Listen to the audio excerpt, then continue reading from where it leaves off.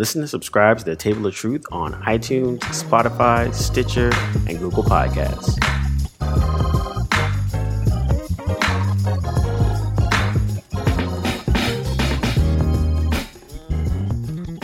All right, let me start this up.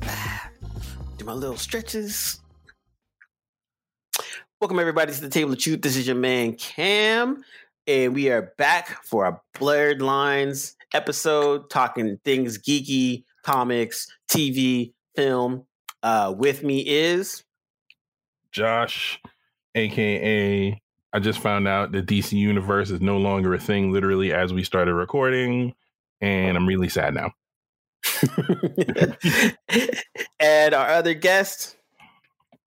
It's D. I'm back. I'm ready to chat it up with you guys once again. That's in discouraging news, but you know, HBO, it lives in HBO Max, I guess.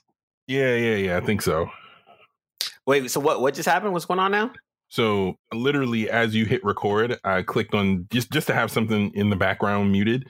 I was like, let me just pop on DC Universe and click on the first thing that shows up. And so the message reads, up and away. Did you hear DC Universe is evolving to become DC Universe Infinite? Unfortunately, that means that we will no longer support this app. Check out DCUniverseinfinite.com to learn more. And the internet is basically just like a place for all of it. You probably sign up for it, you just get free access to DC's comics. To their, I hope the bankers don't charge me. Comic archive. That's crazy, dude. I mean, it's funny because the DC app was actually pretty good. I liked it. I liked it. Pretty solid. Yeah, I was surprised. They, at my time at Marvel, they were always working on their Marvel app, and then they just didn't.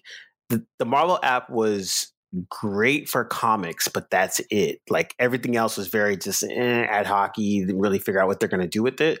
And then when the DC launched their app, like that was actually really dope. Like you can watch cartoons, you can watch movie stuff, you can, access comics and all that kind of stuff. So I thought in general, I was like, dude, this is a really good launch of their app and how they did it. And I think that I was actually surprised. Like, and then as they started to roll out like original content and stuff like that too, it was just like, yo, they actually were trying to make this have some type of longevity. But then now that the HBO Max happened, the freaking layoffs, and I think consolidating everything, it's like I knew it was only a matter of time before they freaking folded the app. I mean, what's funny is me, Cliff, and my cousin went to the premiere for Titans that year the year that they would drop in DC Universe. And so I went like in my Marvel t-shirt. I was ready to like talk trash. I was talking trash from the time we walked through the door. Cause I was like, this is going to be garbage. And the best it will be is more Arrowverse level stuff. And so within the first 5 minutes, I was zipping up my jacket. And I was like, oh, we won't be talking trash today. This is kind of legit. They put some, I was oddly impressed, man. They did like Titans was good. I'm a big fan of Young Justice, and that shit was fire. Oh, and so like you know what it was is they put the necessary attention and the right people in place to make it like something. So like that's what made it dope. That's what made it like. You could tell that they actually were like, this wasn't just like some side project. They're like, no, we're actually going to really, really do this. And so that's what I appreciated, because I was like, yo, Young Justice was top notch. Teen Titans was definitely completely different than Arrowverse type stuff. And they set that tone right from the jump to let you know, like, no, this is not on network. This is on our own thing. We can do whatever we want. So I thought that was dope. So sad to see it go, man. But we are here for a reason. Lovecraft Country ended. We wrapped. We finally got to our zenith, the finale of it. And we did the first 3 episodes review. It ended, and the people was like, yo, don't forget to do a wrap up so you can hear your guys' thoughts. And then something called the election happened and other life stuff happened, so we had to kind of push it off a little bit. What is that? Did someone win something? Yeah, supposedly some old white dude won. So, it's normal stuff in America. That's usually how that goes. Yeah. Okay. But we wanted to come back together, chit chat about Lovecraft Country. the first thing I would say is, fellas, what's your overall reaction to Lovecraft Country as it wraps, like the finale, and like I would say overall reaction of the whole thing, but then also the finale. I thought it was trash. Now, I thought it was. It punched above its own weight class in a really big way overall, and I think not many people will want to hear this, especially Black people who were like, "Oh my God, it's the greatest thing since sliced bread." But there were flaws. It was not perfect by any stretch of the imagination. There were story foibles. There were little things that that were sort of that sort of pulled it out of being a quote unquote perfect show. But the things that worked so incredibly well that it almost doesn't matter what the flaws were. It just sailed and went. It did, like I said, it punched above its weight class. It did better than I could. I was so satisfied with how it started. You could not have told me that it would have sustained and continued to build on the things that it did in the ways that it did. I don't know if I'm prepared to give it a 10 necessarily. I think I could comfortably give it an 8.5 or a 9. Now that I've had a little time to think about it, and the hoopla and the hype has died down some. Well, which one will you give it? 8.5. 8.5. I'm comfortable with the 8.5. I'm comfortable with the 8.5. Okay, I thought you would have given it more, but okay. No. I think when you and I talked, I was probably giving it a 9. You were, we talked offline. I think I can back that off to an 8.5 comfortably. The foibles that, like I said, the flaws and foibles that it had were definitely flaws and foibles. And because we work in television, these things jump out at us a very specific way. That's a good point. I think that's you're in the industry. So there's certain parts where Dee would talk about this too, but like, I think I was telling somebody I really enjoyed it because, like you said, it punches above its weight class, but it was like, it came out with a bang and it kept that same energy the whole show. It did. And then when it worked, it was dope. When it didn't work, you're just like, oh, okay, well, at least you tried. Right. It didn't feel like too big of a fall off. Yeah. And I think that, as a whole, I just really enjoyed it. And I think that was my biggest thing. Like, I just wanted to be entertained and I liked it. And I didn't people were like, yo, I don't know what the hell's going on. I'm like, yeah, that's the fun part. Yeah, absolutely. I think echoing what both of you guys said, I felt the same way. I think overall, I think that it was, I had no expectations going in for the story or for anything. And so when I saw it, I knew what the general premise was, and obviously very familiar with the figure of H.P. Lovecraft. But I didn't know what to expect from the story. So I was very surprised. I thought the cast did a great job from top to bottom. It was the visuals were amazing. The way that they were able to take all of these subgenres of horror and put them in each episode while telling a serialized story was very impressive. Like Josh pointed out, there was some flaws in the stories. I felt sometimes they did more than they needed to do, a little too much. They wasted some screen time, but for the most part, it was fun, man. It was, each episode was, I looked forward to it. It was, it was a ride. I think I landed on the 8.5, the 8.5 out of 9 as well, because the one thing that bothered me more than anything, and I docked it for it, was the anachronistic music. And for those who don't know what anachronistic means, it's simply music that don't belong in that time period. It's a period piece. There was great music at that period that I think for something that was trying to zero in on the history as a backdrop or leitmotif, you want to have that kind of spiritual connection, even if you do add a little modern sound to it. It's all in execution. So I thought they didn't really rise up to that, but overall, they nailed it. You're saying a lot of big words right now, so I'm gonna take that as a form of disrespect. I'm gonna fight you. Well, you know, I definitely have been accused of being disrespectful with the words that I say. So it won't be the first time, and I definitely know it ain't gonna be the last. So. No, yeah, you're right though. I think the like it bothered when it first happened. I think it was in the first episode. I was kind of like, huh? And I was like, oh, okay, whatever. But then when it started to be kind of a continuous theme, I was like, damn. And I get you because like I think we were talking about it before. Where like, you know, Westworld did a really good job of using modern music, but then doing a take on it that fit the narrative of what they were trying to sell. So like my girls, she knows tons of pop music and all that kind of stuff. So like when she's watching Westworld and then they have a pop song, but it's done in the realm of how Westworld is. Right. Yeah. Like in the score, she picked it out. She's like, oh, that's blah, blah, blah, blah. And I was like, that's it. And that's exactly how. So it would have been a better challenge and almost a better for the audience member to hear, you know, something that was modern but done in the style of that time period, so it fit. Exactly. And I think that would have actually made it even better because it kind of would give you something that you weren't really noticing for. But like when Letty's sisters are coming out and it's like a trap music beat and then like all these hi-hats are coming around and you're like, what is going on right here? Exactly.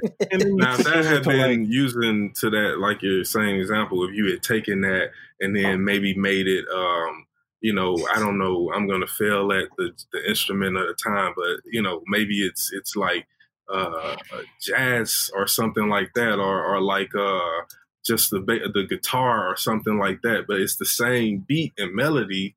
But, you know, it's similar to use the Westworld example, you know, when they ride up into the town and you start hearing that piano doing Painted Black. It's like, whoa. Yeah. You know, it's like... You know, nope, exactly. And I think that's the part where like that, you know, again, swinging for the fences. They're like, yo, this might work. And it's, did it really work? But that's dope. I mean, I'm glad, like my whole thing, someone asked me about it. They're like, well, I don't know if I'm not really a horror fan. I'm like, I am not a horror fan at all. I don't watch any horror movies. I like the scariest movie I've ever watched in my entire life is Event Horizon. That shit is fucking nightmares. Oh yeah, that's one. But I don't watch horror. It's not my genre. Like I have read Lovecraft because it's like dope and it's kind of like the basis for a lot of the other stuff that I've read. But in general, like horror is not my genre of choice. But then with this, I thought they did a good balance of having that horror, having the time period piece, and then telling a different type of story than we're normally. So we're not just seeing your typical Black trauma. We're back in the South. Everyone's racist. Black people are struggling to survive. Blah blah blah. It was just like a good. Yeah, exactly. It was a good multi-layer. Even the way when they used the Emmett Till's death, I thought that was super interesting because I didn't expect that. And then the way they used it was really well because there's a good part where Letty's sister, I'll keep forgetting her name, is talking to Ruby. The character is Ruby. Yeah, so the character of Ruby is talking to her quasi love interest, talking about Emmett Till and how she's sad and da da da da da, and then the white girl's like, I don't give a fuck. Like, I mean, I guess like that sucks that you're sad, but what does that have to do with me? Yeah. And that sentiment is so real because that could be a parallel with what's going on right now, where you have people that are, up in arms about Black Lives Matter, George Floyd, and the long list of people that have died at the hands of police. And there really are a lot of people that just literally don't give a fuck. Like it does not, if does not affect them. It doesn't. They don't have no empathy for it. They're just pretty apathetic. They're like, oh man, that sucks. That guy died, but they don't have no. They're not feeling how the Black people are feeling about these situations. And I thought that was telling because that character was kind of reminding the Ruby character, like, yo, we live in different worlds. So that I was like, I don't even think you really care. You just care because everyone else cares, but do you really care? And like, I was like, damn, that's some deep level shit where you got to think about it, where using, and I like that they didn't show Emmett Till at all. It was just a backdrop of it. So like they didn't show, the smell came because his body was, it was all rotting and that. So they talked about that, but they didn't show it, and that actually made it I think heavier because then it was like, oh man, this is in the time of when this happened. Yeah, and it's in the middle. This little girl, in the middle of it, and so that wasn't the story. The story that was just the backdrop. The story was the little girl was about to get accosted by the police. And, all these other things going on. So and it was was her friend, and it was from her perspective, and all that stuff. So yeah, they played that well, and to add to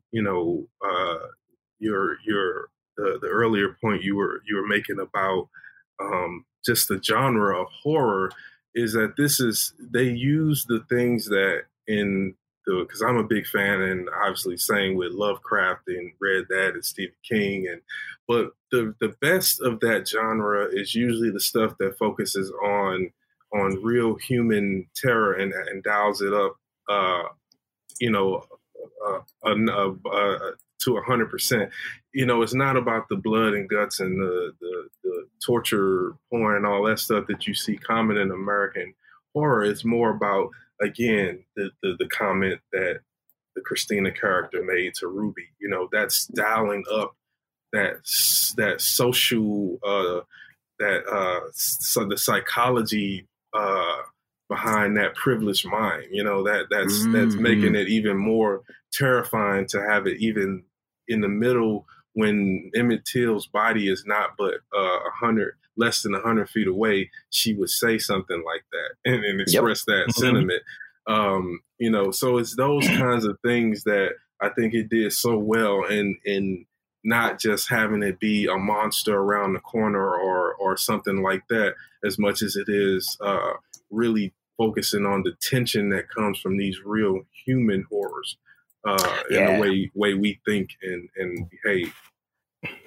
Yeah, I think, and so now we'll talk about, we are singing the praises and adding the little negs, but it was interesting because one of my friends, their comment was like, yo, this show is mad inclusive, almost to a fault. And then I read a good article about, I shouldn't say good, it was an interesting article about, the indigenous character that was that they had, where she was a hermaphrodite, and the character was kind of big in one episode, and then the next episode, at the end of it, they kind of just tosses away or whatever. Yeah. And it was just basically saying, Lovecraft Country like fails, it's indigenous people, da da da da. And I thought it was interesting because this is a kind of the swing for the fences thing, where it's like, okay, they added so much types of different, I would say, types of characters in it, but then the characters are still, the focus of it. Like the indigenous character was part of the story, not the main story. So it kind of makes sense for them not to focus on this specific character. And even with the reveal, of his father, and his father's being gay and being a gay black man at that time of era, and having his beard as his mom, it might not be his mom. Like it's all these different things, and so they're kind of saying, the trope of, there's always a gay character, and then there's a gay character that dies that, inspires the next character to do, better, blah, blah, blah, blah, blah. And even the way that was handled was actually, to me, better than what I've seen in other stuff. And I thought it was super interesting of showing that dichotomy of like, this is like, quote unquote, the strong black male that was harder on his son because he didn't want his son to be like him, who was a gay person and had to hide his feelings and that kind of stuff. So I thought the layers that they kind of showed, and by the end of the show, you see that Tick actually respects his father a lot better now, where he went from, I hate this dude, to this dude's a liar, to like, oh, okay, I see what you just went. Oh, okay. I still hate him, right? But I'm starting to at least respect him for the choices that he made. Blah blah. So you see that character arc and that flow. Yeah, it's also a different depiction of that relationship between black men. When you look at Montrose and the uncle, the relationship between black men and women, and that whole triumvirate, and that the three of them understood each other and they loved each other despite all of the situation. The mother knew that Montrose was gay. I forget the mom's character's name, but she knew that he was gay, and George knew, that's the uncle's name, and that they were all and just like Montrose knew that George and Tick's mother were together, and there was no secret amongst the three. It was just a different depiction of that, of a different kind of love and relationship, and I think you had to see that it was born out of struggle and pain to really understand it in the end.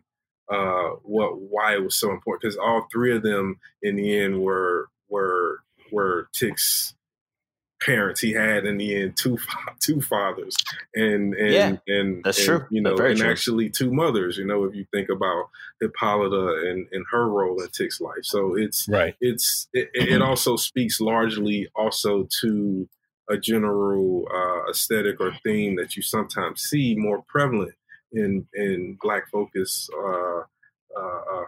stories, which is the true idea of the village raising the child and multiple people being having you have your parents, but then you have others who are closely, even though they're aunts and uncles, but they're very much close to you as a parent to a child.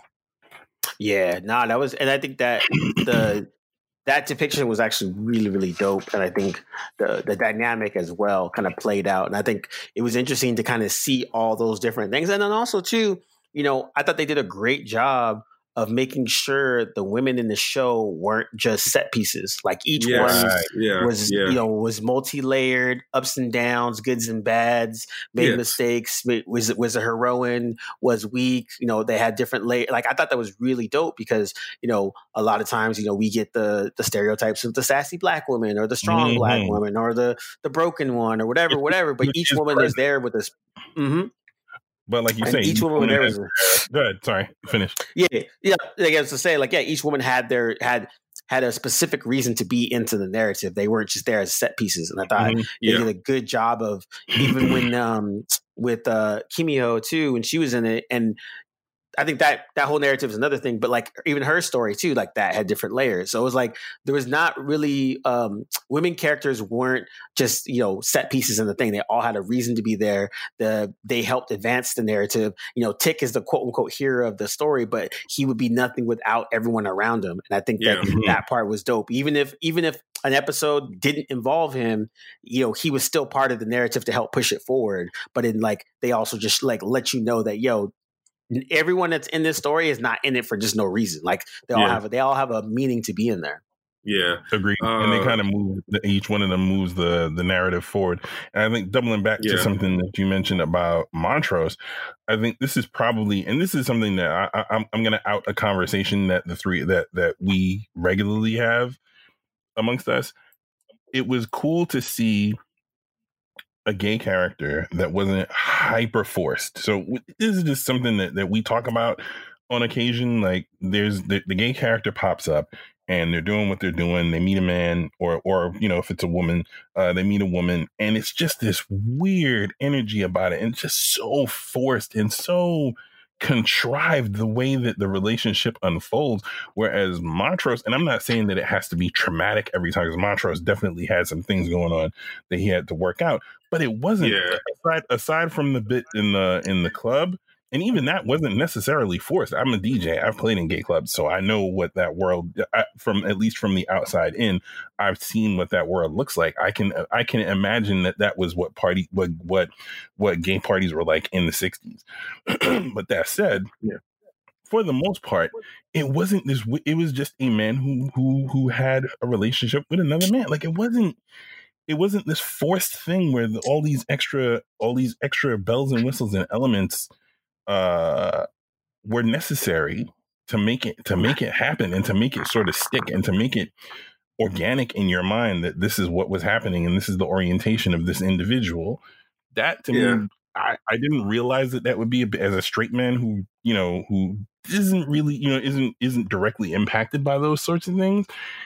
I didn't realize how refreshing that would be to see until I actually saw it, until it actually unfolded in the episode. Yeah, definitely. I agree with you on that. I think because you don't really think about his sexuality until that episode where there was that one character that kind of hinted at it. It was basically outing them. Yeah, that was the whole thing. I noticed that. Tick. Yeah. But beyond that, there was no. Montrose himself gave no evidence of, whatever that he was homosexual or interested in men until you get to the moment where it's revealed that he's in fact homosexual. Yeah. So that I think lends a lot of credence to what you're saying, Josh, about the way they handle the gay man in the story as they reveal it as being both a part of his trauma and the trauma that he inflicted on his son as well. That sort of and also just drawing attention to the bigger thing, which is the trauma of the past and how that follows one from that moment on. That trauma affected Montrose and every aspect of his life, and then he imprinted that onto his son in a way that became almost destructive. But his son was over there overseas popping people in the head, but he had to work for that. But and we were saying that too because I watch tons of Netflix shows, original shows, and one of the things that I saw kept popping up was the gay black man sidekick, and it was like something that was like starting to pop up in a lot of the shows, but every time it was handled, you're right, it was kind of sloppily or very heavy-handed or whatever. And this one was like they actually gave the humanity of it, and I thought they did a really good job with that because that's something that the black man's conspiracies, like, they're trying to make all the black men gay, blah blah blah blah. Like, no, man, that's not what they're doing. They're just they're showing the totality of all peoples, and right. There's black gay people. They've been here just as long as the white gay people. So that's part of it. We all know when we go to church, and we always see the choir director. We're like, And I think the beauty of it was he wasn't like with anything else. Black people aren't a monolith. White people aren't a monolith. Gay people aren't a monolith. And so he didn't have to be the feminine, striking, high pitched voice, girl, let me tell you, like he just, it really was just a man who fell in love, who fell in love with this other man. And that's really all it boiled down to. It doesn't make him, it doesn't make it mean that he has to be one thing or another or anything else. Like he's still a man. And I feel like that gets overlooked in a lot of, less so these days, but I feel like in the grand scheme of storytelling, I feel like that gets overlooked a great deal. Like it's not a monolith, and everybody who every man who's gay is not the one way. And then it's funny because I remember when when Karamo he was in Real World first. Mm-hmm. And then he's in the part of the Fab Five now on Netflix, and he looked like a regular ass nigga. I was talking to this dude from Oakland. He was like, "Yo, I was watching Real World, and this dude started kissing guys, and I was like, whoa, what the hell?" But he was so shocked, but he was invested in the show and the character of him that it wasn't like it was a bad thing. He was just like, "Whoa, I didn't see that coming." And I was like, "Now, how do you feel about it?" He's like, "No, it's all good. I just like, oh shit, okay, word, okay, let's keep it moving." But it was the prototype or the stereotype of the gay person on film, definitely Will and Grace, Jack, and that kind of stuff kind of helped propagate that. And then also, how they, all the memes now and the GIFs and all that kind of stuff. So, showing a quote unquote regular person, as a gay person, just like everyone else, that helps that narrative too, where it's just kind of like, yo, man, it's not like this is an aberration. It's not like this is like weird or quote unquote gross. It's like this is a thing. It happens with everything else. And if you treat it like that, that adds to the point of not being a special thing. And I think that they did a good job, to me anyways. And then I know there's a couple other articles that are kind of saying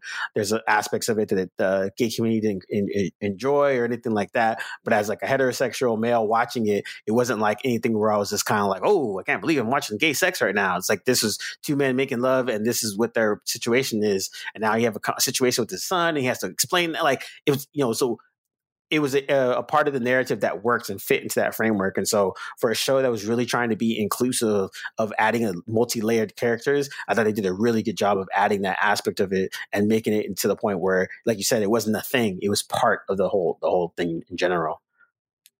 Yeah. I wanted to go back to the what was the character's name? Is it Kimiko? Kimi? Oh yeah. That aspect of it. I forgot actually. The Korean, the Nine-Tailed Fox, basically. Nine-Tailed Fox, yeah. There you go. That was the one thing that the episode was well done when she's introduced, and they had hinted at her from the beginning, or at least halfway through. No, from the beginning, and the episode was well done and but there was something about it that, as a subplot, that then joined the larger arc that didn't connect for me.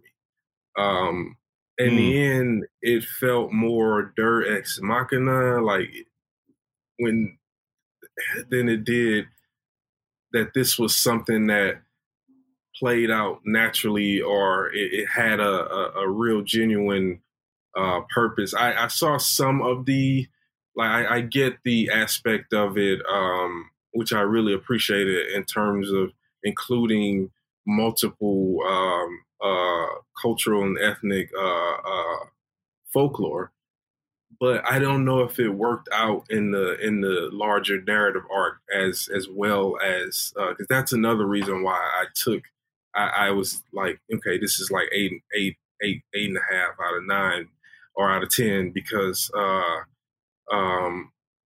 it just didn't come together for me in the end. I think they didn't pay off her involvement in the in it's like it was a huge setup that worked really well, and when she shows up later on in Chicago, it's kind of like, oh snap, well, this is going to be interesting to see how they integrate her, and they kind of just didn't really, like they did but they didn't, and so it ends up being one of those things where you're like I said, it doesn't pay off her, and it doesn't pay off her introduction, and it doesn't pay off her later her involvement in that last episode, at least not the way that you would want to for how they set her up. Yeah, she had come in with a plan or something in Chicago, like, oh, I know a way to stop the spell, or I know a way to defeat Christina. Then it would have made sense, but she just showed up, and then Atticus is like, oh, I don't want you no more. What we had wasn't real. What I got now is real. And he leaves, it was basically like his side chick kind of came through, and he was like, girl, what you doing? Exactly. But I think that's the thing where I thought it was it was almost like a prequel episode. And it was like we didn't need it, but it was there. So it was cool. But like, if we would have took it out, it would have, if it would have took it out and then we just saw her come to Chicago to talk to him, to kind of pay off that whole who's he been talking to or whatever, then we would have been like, oh, okay, I wonder what that is. And if they showed this episode, they'd be like, oh, okay, or this was an extra or a bonus or something like that, I think it would have worked better. But adding it into it and then kind of building it up as like, whoa, this is a Nine-Tailed Fox, it's Korean, and then not, like you said, not really paying it off, even in the end, even though she was part of the solution or whatever. I just kind of fell flat because it was like, yo, you kind of made her a big part of this narrative, and then you kind of just let it kind of fizzle. And then when she shows up, it still kind of fizzled because it was on some just like side chicks type stuff.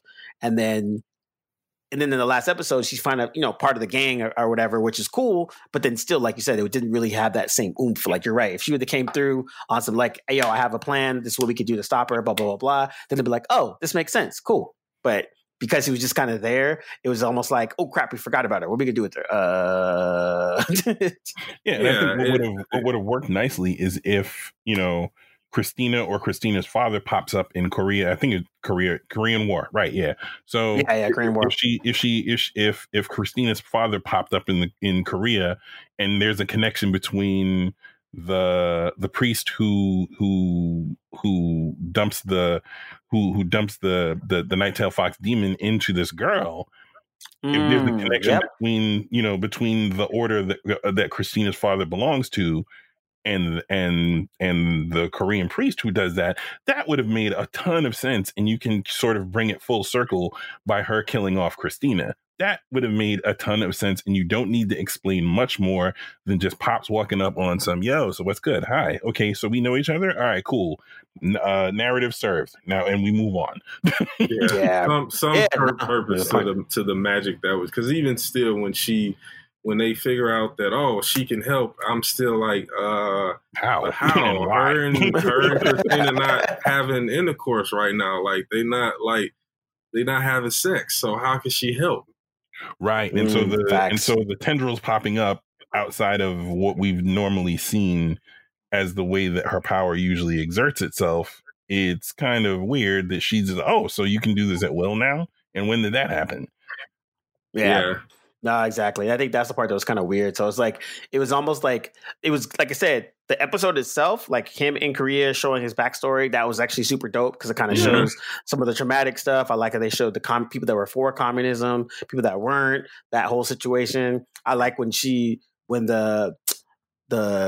Ninetale actually hit him in the eyes and she saw all the bullshit that he had already done. He killed her friend. He freaking did some crazy shit. Like, okay. But yeah, if like literally you took that episode out, the narrative would still fit and there would be nothing. You're not really losing much. No, you're not. I think you also, again, the Deus Machina, again, to explain that is when some aspect of the story comes out of nowhere to save the day, basically.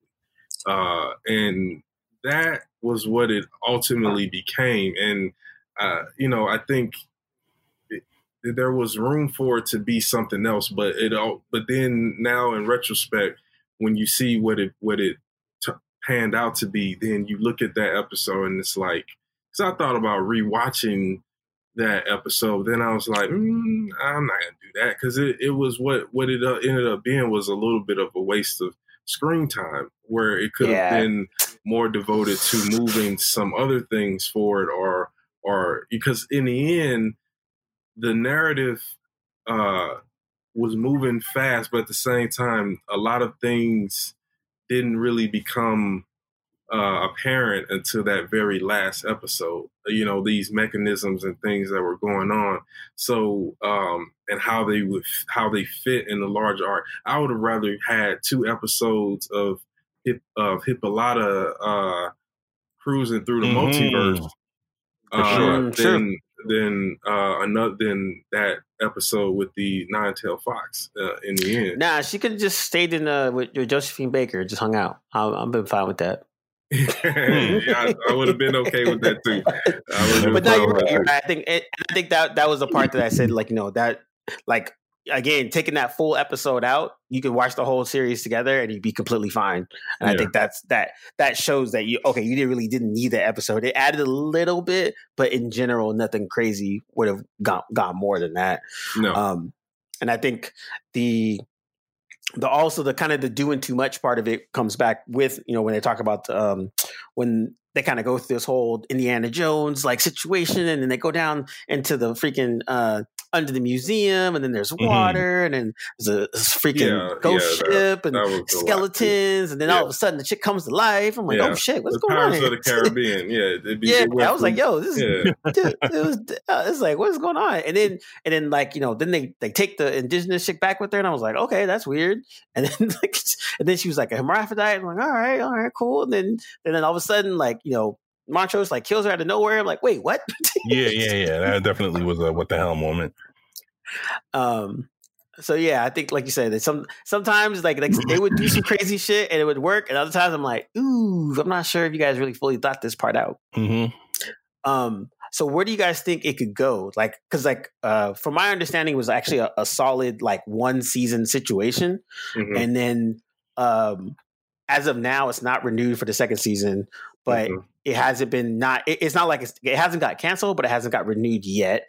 Yeah. And then also too, I'm like, like D, you're way more versed in Lovecraftian lore, but where do you think it can go, and where sky's the limit type of situations? Like, what do you think they could do? I think they've laid, in lieu of not having announced the 2nd season, and that it was looked at as sort of, okay, this is kind of limited series TV movie type of ordeal as opposed to a series. I think they've kind of laid the groundwork for an anthology, but which again, beyond because I think they covered pretty much everything that's in the Lovecraft Country book as far as story. I looked that up, and the stories that are featured in that book were pretty much covered one way or the other. And there might be some. There's always in these stories some area that filmmakers and television producers are willing to pull out and make an entire series for. So there's that possibility that there's something there that they didn't use that they could expand it. But as far as the story for the characters right now, if they don't do anthology and reintroduce something new, I could see them trying to do something with the multiverse aspect. But then there's where I only say anthology because then they could continue to shuffle up the themes and the genres that they're working in. They could probably do that with a story about someone going through the multiverse, and it fits with Lovecraft's themes. But the other thing is that a lot of Lovecraft's things are about sanity and things like that, which you saw a lot of hinted at really early, and they kind of moved away from it being a question of real or not, or and told you that this stuff is happening. But so there's possibility, I think, in a few different directions. But my strong feeling is that they'll probably do anthology and just pick a different time period and expand on some of the lore that they established already. I think that would be cool. I mean, honestly, I think the having some type of an anthology and maybe even following the family line through that in different genres or different time periods, that would be fun. Like I would love to see this type of like I could love to see this type of situation set like in the 70s or freaking maybe in the 90s or something like that. Yeah, for sure. Like just on some new shit, because I think that aspect of it, I think I think Black audiences are tired of the same, we're always talking about slavery, or we're always talking about, the man in the 60s, or blah, blah, blah. And rightfully and rightfully so. So, setting some like Lovecraftian type shit in the middle of like crack 80s or fucking or the 90s or something like that, like around OJ, like that. That would be super fun, and that would be different. That you don't necessarily see. Yeah. And I like that. The Jordan, we'll give it to Jordan Peele that he kind of helped audiences that aren't Black realize that Black audiences like horror too. and enjoy it, Yeah, and Misha Green, who obviously was the executive producer and creator of Lovecraft Country under Jordan Peele's company. She did a great job as coming from underground to Lovecraft Country, from a WGN serial drama to, masterclass HBO. Like she did a good job in really bringing to life that possibility for the continuation of the mythology, because so much stuff was added in there. To your point about showing different Black stories, you had the Afrofuturism, you had the quest adventure, you had the monster story, Monster in the Woods story. You had just so many different. And I think the biggest one was the Afrofuturism and going to the different space times in which these cosmic elements are playing subtle but big parts in the weavings and the goings of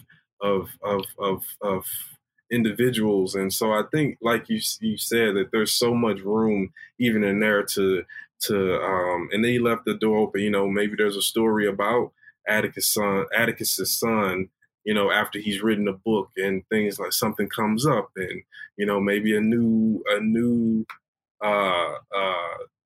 there wasn't all the Braithwaites are, maybe a cousin survive. There's some room to play around that wouldn't make it so bad. But I think they would have to stretch it out so that wouldn't be the story in season 3. That would be somewhere like, oh, well, we've done some other things with some other characters, maybe in that line, maybe in something else. And then now we're coming back to the Atticus, what was it, the Freeman family or whatever, and stuff like that. Yeah, exactly. And I think that taking a I think American Horror Story does a good job of doing that, of telling different type of narratives and different, and so I think if they followed that type of a blueprint, I think they could have a lot of fun, do some really cool stuff, and I think there's no shortage of really great Black actors that are out there doing some dope shit that doesn't get that much shine. So I can definitely see them, showcasing that as well. I think that was the other good thing too, that the veteran actors and the younger actors that people might not know about, it helped, and you could see the casting on a whole was just done really, really, really well. Agreed. Yeah, absolutely. So everybody got to shine. So it was good to see that, and that people really were really, and then also just taking the people that like Jurnee Smollett. She had, she's been in the industry for a minute, even when she was a kid up until now. But it was cool to kind of see her acting chops from the full range of it, as opposed to usually the bit parts that it's not even bit parts, but like the kind of one note type of characters that she usually plays. So it was dope to see that. Yeah, it's funny. Let's see what she could do in the lead. Yeah. It's funny you mentioned that, because I just on the random caught the Harley Quinn movie. Oh yeah. And I was like, anybody could have played the role that Jurnee Smollett played, but it is funny to see the juxtaposition when she's given something that has a lot more meat on the bones, like a Lovecraft Country, versus playing Black Canary, which I'm just like, whose idea was it to make a Black woman Black Canary? But all right, fine. Because the character should be Black. I just got that right now. I'm just kidding. To your point, that's a good point about Jurnee and her journey as an actor. I see what I did right there. Yeah, cut that. Yeah, but now you're right. I think that's the aspect of it where the guy who plays Tick is Jonathan Majors, right? I think that's correct. Jonathan his name. Majors, yeah. And and same with him. Like, he's solid dude. He's been in a couple of things here and there, but I thought he did a really dope job in this. Like, he fucking put his foot in this. And I think it was good to see it, and that I hope Hollywood takes notice and starts to kind of lean in on that thing where letting Black, or not even letting, but having Black creatives create stories, use the people that they want to use, and really have the helms of doing stuff can allow them to create some really dope shit. And I think that's another takeaway from this that I thought was on a positive tip that was dope. Yeah, and I think not to trivialize their performances, but I think for them, you can see it in their faces, the actors channeling real emotion, because they are thinking about how they would feel in those situations, because those are situations that they could very well could have been in that period or find themselves in. I think about the moment where she's running out when it looks like the cops are gonna basically put Tick down. She's running out, and you can just see that's a lot of Black women, in that situation, running to try to defend a Black man from the police, and her not knowing, and deep down knowing she probably wouldn't make it, but that wasn't going to stop her. And I think that was you can see that in her performance. And again, not to trivialize how great they did, because they did a great job, but I think that emotion was driven by being able to identify with what those characters were enduring, at least on a small level. Yeah, I agree. Even the Tulsa episode is a prime example of what you're talking about. Like, it didn't take long for you as the viewer to become immersed in the in that setting, and you legit believe they were in 1921 Tulsa, Oklahoma. Like they make you believe it. And what I liked about that episode in particular was they didn't really, like, how can I phrase this? You didn't walk away from that feeling like, oh, HBO just did Tulsa again. It was more like, oh no, they did it again. All right. Like, they really expanded on, but from Watchmen to Lovecraft Country, and in that episode, they expanded. It's two different perspectives on the same event. And use two different, the story told two different ways too. Yeah. Exactly. Yeah, definitely. And it just works. It just works really, really well. And the actors do, as Dee put it, the actors do a brilliant job of transporting you to that place and making you believe that they're going through all those things, fictional as it may be, making you believe all the emotions if they're going through.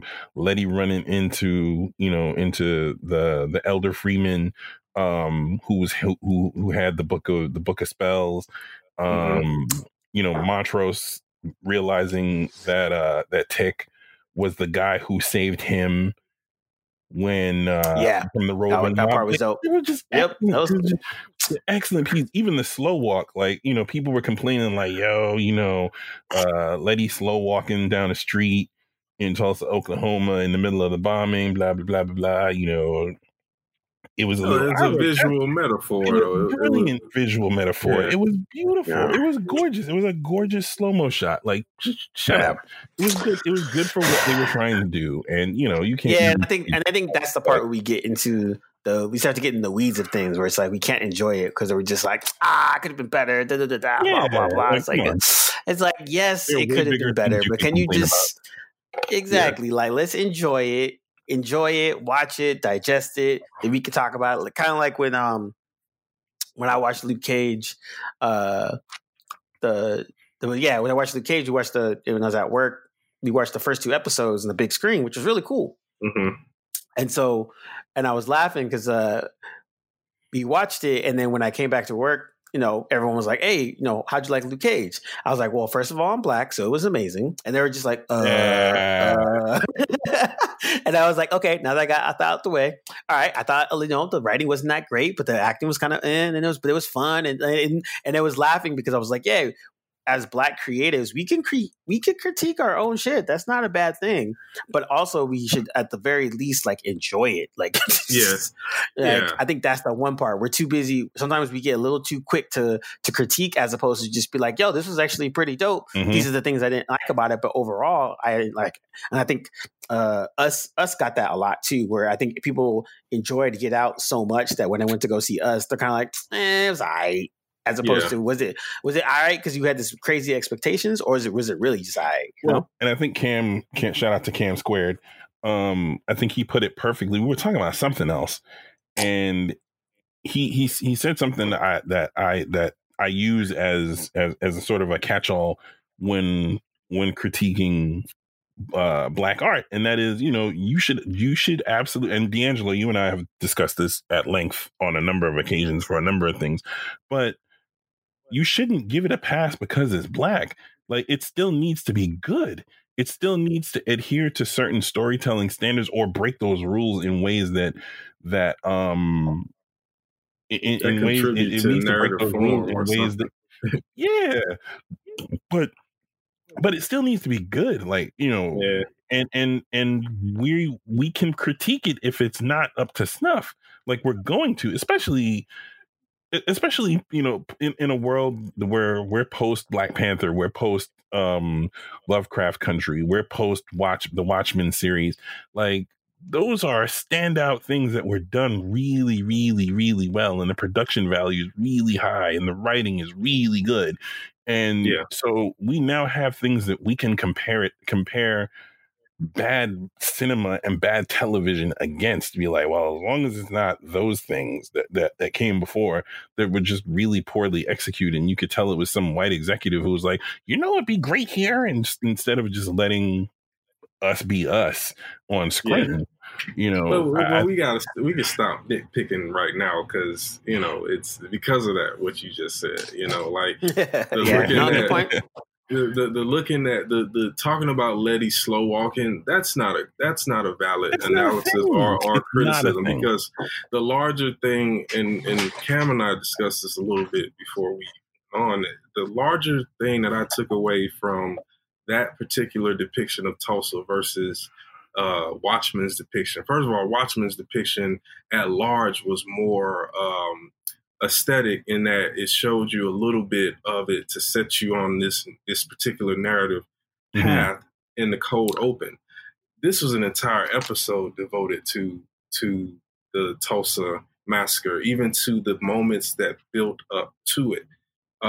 From the perspective of the characters, and what you see more than anything, and what you didn't see as much in Watchmen is what was stolen, both literally and metaphorically. Physically, from that community and from and especially from the Black people who were driving that community and that economy. You see what was reaved and pillaged in that episode, and that is bigger even from the small moments. You see what was stolen and what was lost, and that creates an entirely different experience than what was done in Watchmen. But that you can't use a slow walk moment to negate all of that. Like, come on. Yeah, and I think that's the thing. Like I thought the depiction of Tulsa in Lovecraft Country was more menacing.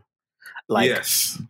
Seeing them all in the house together, grabbing their guns, getting ready for these crazy white people, and then on some like, revolution type shit, and then moments later, the whole house is in flames and everyone's dying. You're like, wait, what? And then seeing how many people are out there, how everything was going on, or seeing Montrose and his dude chilling, and then his dude gets killed. And then, you start to see it. And even when Tick goes out to defend them, he's beating all these white dudes down. But then you see there's a couple women with them cheering them on as they were beating up these Black kids. And you're just, and it's like subtle, but you're like, fuck. And tries to stop Tick when he's defending them, those same women. So yeah, there's nuts, man. There's nuts, these nuances about levels and layers about man. that. And like you said, too much to the horror, and that is what Hitchcock would define as real suspense. Because guess what? What the real horror for us sitting in the audience, watching them strap up and all that stuff and go through their community, their daily routines, and seeing it vibrant, guess what we know? That's about to come to a very horrible end. Right. And they and nothing that they're about to do, even in that badass moment, is going to stop. Makes a difference. Yep. And makes a difference. That's real suspense right there. Because we know more than the characters do, at least some of the characters, other than, the time travelers, but we know more than those other characters who are just living their lives. So that creates a whole nother level of tension and horror in you. And that speaks to another usage of the genre that people don't think about. Yeah, exactly. And like you said, that tension and that just like that, like almost like sense of dread is just one of those things where you're just like, we already know the ending of the story. Exactly. But now we're seeing, and I think, in a time, there hasn't been a movie made about Tulsa and all that kind of stuff. There's a couple documentaries and all that stuff. I'm not sure we necessarily need one, Black trauma and all that kind of stuff. Yeah. However, a whole movie on Tulsa and Black Wall Street that doesn't show the actual riot until the last 5 minutes would be freaking crazy, because you would see a full thriving civilization going on, all the ups and downs, it's like I said, it was a self-sustaining African-American town. Yeah. And in that last 5 to 10 minutes, that's when you see the actual burning about to happen. That would actually be it would be mirroring what I'm thinking more of a Fruitvale Station, where it's or like Apocalypto Apocalypto, same shit. You didn't see the Spaniards come. You just see the boat, and what's about to take place because the story. And I think that the story is not the ending, the story is everything before that. The journey, and and that journey. And I think that's the thing. I think a lot of times, especially when it comes to Tulsa, when you start to really dig into it, you start to find out, they had their own banking system, and then they had this and that, and blah blah blah blah. Like that whole thriving civilization. How long the Black Dollar took before it left that area, dude. And like, just something on that by itself it would be amazing for people to see and experience and grab a hold of, and then it would just be even heavier knowing how it ended. Yes. Like I don't need to see an hour and a half of a freaking people murderous white people. I don't need to see that, but I want to see how it got there. Like why did they have to go there and make their town, and how it became thriving and all that. Like all that stuff is the most interesting part, because the reason why Black Wall Street came about was much like the Jews. Like white people was shutting them out of everything, so they got to make their own shit. So they're like, all right, well, we'll just make our own shit, and it turned out to be dope. And I think even to that same concept, it could be dope. You could even show the planning of the massacre, and alongside of the showing the growth of the community, because that would build a lot of tension as well. And the obviously not seeing it, like you just said, has an even more profound effect, because we just saw a story about a journey of people thriving, of them actually enacting the so-called American dream, and then in knowing, we know it, like you said, we know how it ends. We know that was stolen from them, literally, but we rarely see that journey. So as you need an antagonistic force within the story, let's show them nefariously planning this thing, because obviously no one saw it coming in Greenwood. So exactly. And I think that's even, again, that goes back to the the sad aspect of it, because in that era, people had their own guns and everything else, but they didn't expect to be invaded by a fucking bunch of white people to kill the whole town. Like, it was aided by the U.S. government. Like, we can't forget and so, that. Like, and they deputized all those freaking the people. So I think that's going back to telling new stories and not highlighting Black trauma, which I actually agree with. A lot of people are saying I'm tired of trauma shows, and I don't watch slave movies. I just stopped watching them a long time ago. But starting to shine a light on aspects of Black America that doesn't really get to shine a light on. The fact that we don't have a freaking Cotton Club TV show in 2020 is still mind-boggling to me. Or any series that's based in well, I won't talk about that. That's a whole nother conversation. We'll leave that out into the ether. But I understand exactly what you're saying in terms of there are many, many, many, many, many stories, not just even the stories of the mythos of the 20th century. There's lots of stories to be told. There's some stuff that we don't even know about that's out there that connects us even larger to, like, to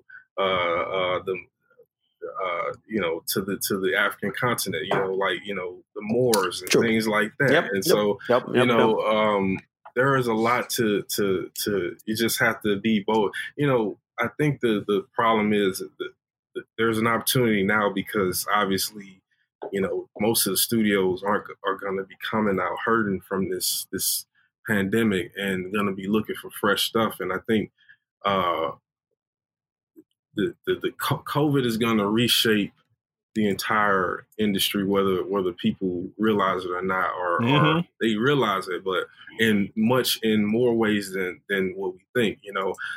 I predict that some of the things that were very popular before COVID will not be as popular after COVID, and that there's going to be a desire for new stuff, because we were getting somewhat of the same. And I'm being coy about it, but I'm speaking about things like superhero films and things like that. I don't want to see that stuff just disappear, but I think that stuff has clouded a certain it's clogged a little bit of the space. And so hopefully once the industry does bounce back, there will be more more studios and more financial backers willing to take chance on new stories. Yeah. That's and then we're talking about that too with this. Last episode in Table of Truth, we're talking about 80s action heroes, Sly and Arnold and Bruce Willis and Harrison Ford and stuff. And like a lot of those movies were like one-offs. It wasn't the full-on universe. There was like, some dude in an impossible situation and he figured it out and he rose above. That's the plot. And that was what the sequels were, but they made money, Yep. And so I think I think I think COVID's kind of put a pause on that superhero-ness, which is interesting. And so we'll see how it kind of shakes out because like there's still a couple things in the can that still got to come out, like the Black Widow movie and a couple other things. But yeah, I'm curious to see that because I think COVID kind of helped with the serialization of a lot of the people got to consume a lot of TV. Yeah. And we were talking about that before, like, what have you been watching this? That's again, we'll come back and we'll talk about what you've been watching over this COVID and what we're watching currently. But you're right. I think there's definitely a good time to try some new things and kind of figure out some stuff and see where that goes. But yeah, man, I like that. Good Lovecraft Country. Can't sing enough of his praises. I definitely enjoyed it. She was so much fun. Yeah, and a perfect example of what you just said. Something that was new and different and tried some old stuff and combined some new stuff. Dude, my thing is, as I was telling other people, I was like, if we have to keep telling sci-fi, horror, and fantasy stories to teach white people about the racism, so be it. Yeah, I mean, there's plenty of ways to do it, and I feel like recently we've seen some very clever ways of trying to have the conversation. Yep. So be it. So if that happens. Like someone said they watched the first episode and they were just like, yeah, it was weird. I was watching there and it was like some racism stuff. And I was like, oh, this is kind of weird. And then all of a sudden these monsters came and ate all the white people. Like, what? And they're like, did you know there was Sunset Town? Oh, God, is that a real thing? And then people use Beyonce's internet. And they were just like, wow, this is a real thing. And did you know that they're still around? Yeah, no, like it's funny. I being the child of immigrants, I knew that. Like, how do you not know that? Mm-hmm. Being born here, and that's dope though. I mean, it to me, it's like I think television and movies is always a good vehicle to teach people about stuff that they probably would have not have known before. And I think if, like I say, we have to use this as a vehicle to teach people about the stuff that's going on in our country, stuff that been going on, that used to go on, that's still going on, like and we could do it in interesting ways and entertaining, all the better for it. I think it was a good thing. Yeah. But yeah, I'm gonna wrap this up. You guys want to use some final words? Josh, you got a final word? Star Trek Discovery is amazing. It is amazing. It has produced more tears in 4 episodes than most shows in its entire run. It is great. That's gonna be another episode, man. We talk about Discovery. Sorry. Yeah. D, you got a final word?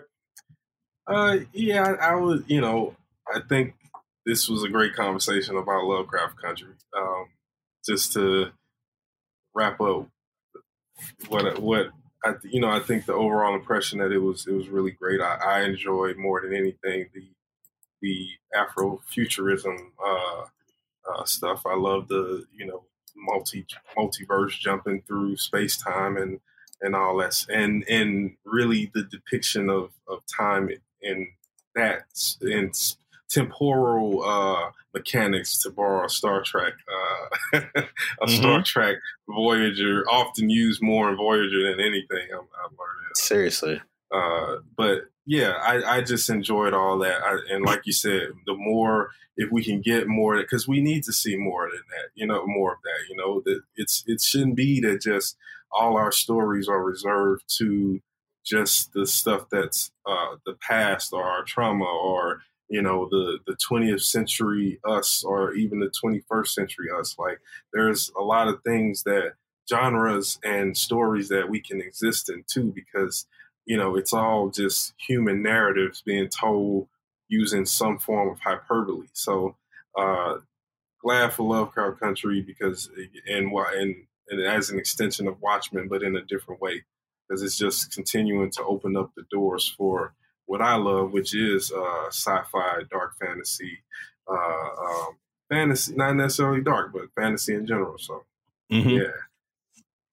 yeah, man. I think like I would kind of echo that. Like I think we're all kind of singing the praises of Lovecraft Country, but like in general, I liked that something like this exists to inspire other people to do things that are even better, take more chances, take more risks, genre bend. Like I personally hate time travel. I blame this on X-Men. X-Men has soured me on time travel all the time. I hate it too. But they did a good job with it, and it was done in a way that was different that I enjoyed. And I liked, like I said, I liked the mishmashing of the different genres, the mythologies, and like I liked that you had to Google stuff after you watched the show. Yeah, exactly. Like that was cool. I like that you, as the audience member, you're like, wait, that can't be true. Is it true? Oh shit, it is true. Like, wait, what's the significance of this? And people, the conversation about the show was good. And for me, I'm not into the weekly serial stuff as much as I used to be, but the few shows that I do show up for weekly are ones that I enjoy this for. Like, Discovery is another one, Black People in Space, and it's not weird. It's freaking cool. Yeah. And then, Lovecraft Country, same thing. Like, the Afrofuturism, that shit came out of nowhere, and you're like, okay, cool. Like, you didn't feel like it was it didn't feel like you got taken out of the narrative. Yeah, you were just like, I'm with it. You see it, and you're just like, yo, I rock with that. Yep, 100%. And I think I need more of that, where it's like, it's not weird to have Black people in space and doing time travel stuff. It's like, this is just it's part of the narrative, and it works. And shows like this help that kind of get that going along. And so I think they did a really good job of just having fun. And which makes it good is because when you start to see something like this, now you're kind of like, okay, what would you do better? And then you go ahead and do that. And so I think this, you need something like this to kind of to start that conversation.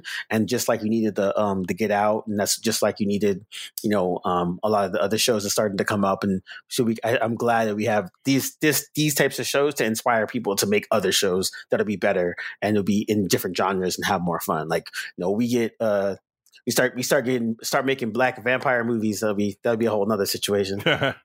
Oh, what you talking about, man? You ain't never heard of the classic Vampire in Brooklyn? Like, what do you mean? Blackula? Actually, what's what is the Charlton Heston one with the albino Black vampire? Oh man, which one was that? It's not Blackula. It was like in the future. Damn it, I know. Is it the Omega Dracula Man? 3000? Yes, Omega Man. The Omega Man, which is what I Am Legend is loosely based on. Yes. Yeah. But you're right. But yeah, I think again that there's one of those things where Black people like all genres, just like regular people. It's like one comedian was like, crazy, hey, Cam. what type of people? I was like, what type of people like chicken? And everyone in the audience goes, Black people. He's like, no, racist, everyone.